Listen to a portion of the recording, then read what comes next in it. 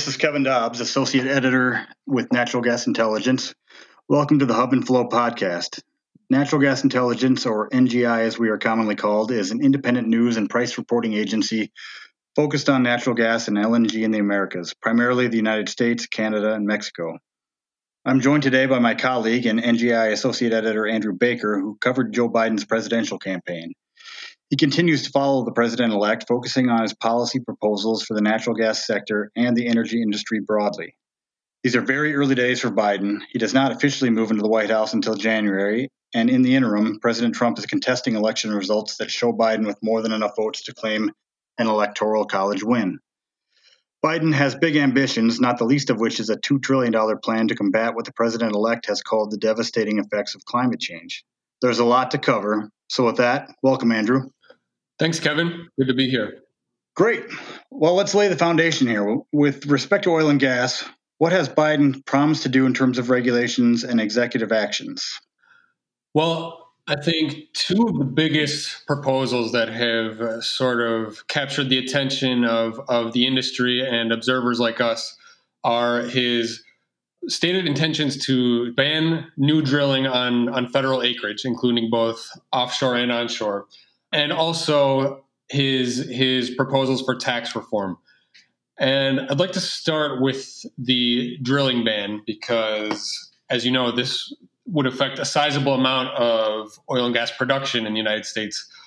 A recent report by Moody's Investors Service tagged it at 20% of total oil and gas supply in 2019, coming from federal property, both offshore and onshore. Now, in the onshore segment, this would primarily be affecting areas such as New Mexico and the Permian Basin, where most oil and gas activity is conducted on federal leaseholds. Wyoming as well has a major share of production coming from federal lands. Obviously, the offshore Gulf of Mexico would see a big impact in terms of oil. And then on the natural gas side, it would be more onshore acreage being affected. Now, it's important to note that if Biden were to follow through on this plan, the effects probably wouldn't be seen for some time on the production side of things. A recent Wood Mackenzie report estimated that a ban on new federal leasing, if it were made permanent, would mean that by 2035, we'd be seeing about a 30% reduction in U.S. offshore oil and gas production.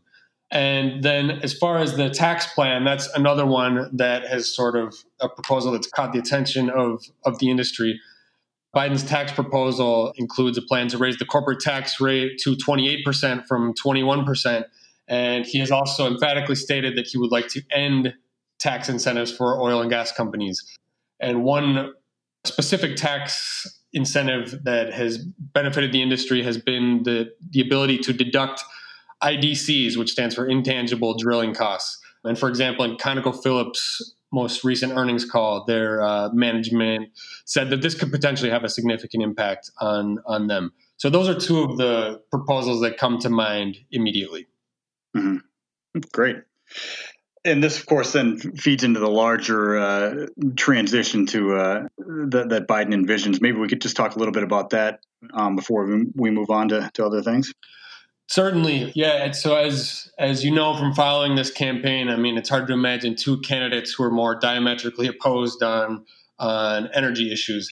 Biden has repeatedly stated that he views climate change as an existential threat and that he would rejoin the Paris Climate Accord on day one of his presidency.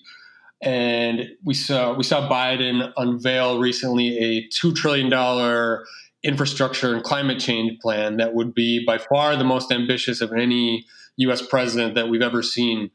A few highlights from this plan, it envisions a carbon-free power sector by 2035, along with the installation of, I think, 500,000 electric vehicle charging stations throughout the country.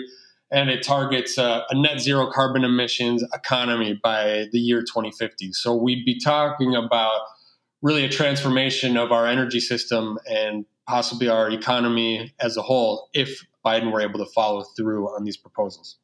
Right. So that's a 30-year time frame.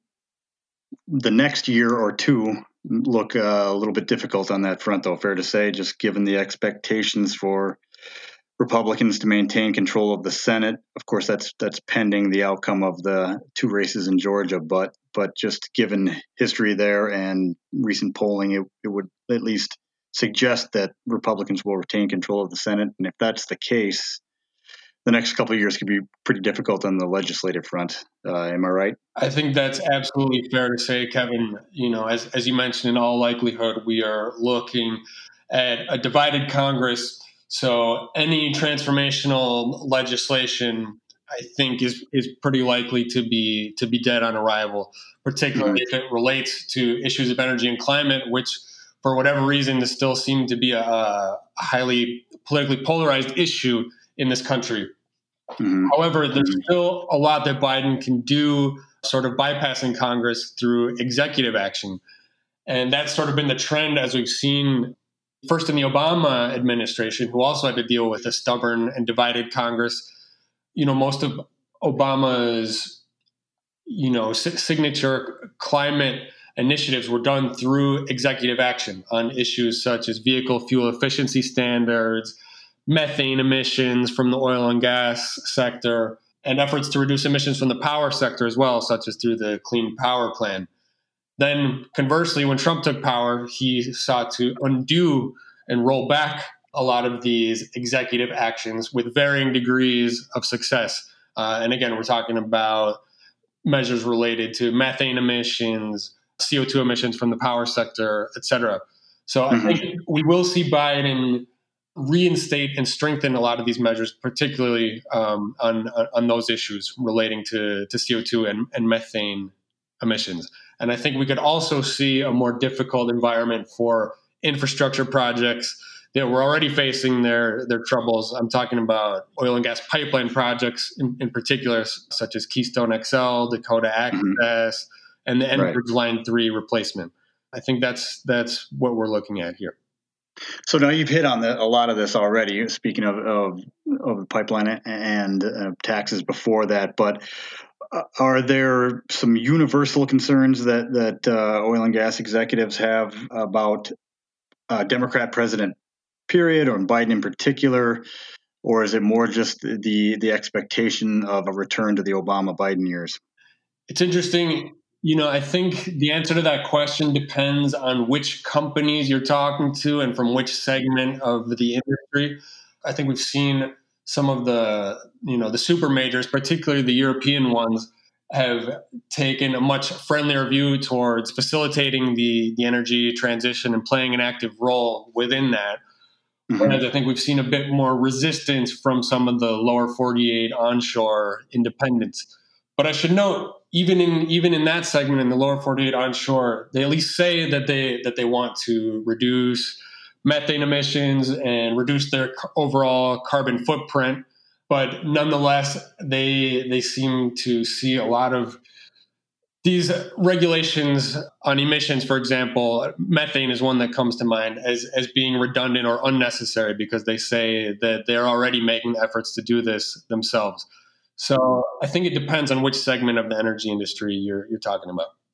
Sure. And if you're talking about redundant costs, now would be a good time for companies pretty much across the board to be wary of that. It's fair to say, I assume. But if you're taking a look at where there is some common ground, does Biden and some of the initiatives he's proposed on the campaign trail, does he garner any wholesale support anywhere? Well, I think industry groups have signaled that they are willing to work with the Biden administration. And it's interesting when you listen to executives from some of these oil and gas companies, they make the point that, if we really want to be serious about the energy transition and reducing our carbon footprint, natural gas is going to have to play a major role within that.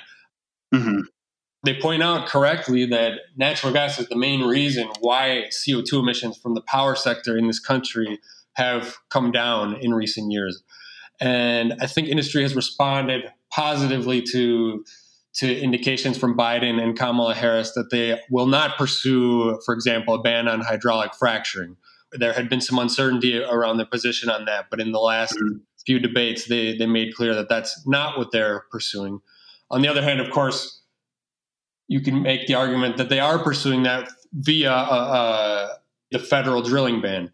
But I think there is room for industry to have a collaborative, constructive relationship with this administration. But I guess that remains to be seen. So obviously the big backdrop for pretty much the entire economy is the coronavirus pandemic and the resurgence of cases here and in export destinations for natural gas, including much of Europe. To what degree do you see the pandemic weighing or functioning as a cloud over the Biden administration in over the first 6 months of his administration? Well, there's no doubt, I think, that it's going to be consuming most of their time and efforts. And the coronavirus, as you know, is an all-encompassing theme with major impacts for all segments of the economy, not least of which energy. Mm-hmm. We have seen some recovery in the outlook for LNG exports, particularly to regions such as Asia, where they seem to have the spread of the virus relatively under control compared to regions such as ours. And so, as you know, again, I think that the virus will take up a major portion of the administration's energy, but I think they'll be able to walk and chew gum, because the issues of climate change and the environment have taken on a much more prominent role in the national discourse, even just in the last few years, and certainly more so than they did during the previous campaign. And as I say, the two issues are interconnected, so they will have a lot on their plate. That's for sure. Well, great. Andrew, excellent discussion. Appreciate the time and the input. With that, I want to conclude by noting that NGI presents this podcast to help our subscribers make more informed business decisions about markets and the developments and news that drive them. To read our full election coverage and our ongoing post-election coverage, please visit and subscribe at NGI at naturalgasintelligence.com. Thanks again, Andrew, and thanks everybody for listening. Thank you, Kevin.